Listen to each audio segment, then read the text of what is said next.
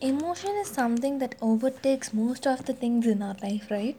At one instance or the other, we would have faced difficult or different emotions, and each emotion might have taught us some or the other lesson in our life. But at that point of time, instead of responding, we actually react. There's a lot of difference between these two words. But then later, when we sit and analyze, we actually tend or think or regret that we could have responded instead of reacting. So, this emotion needs to be controlled a lot.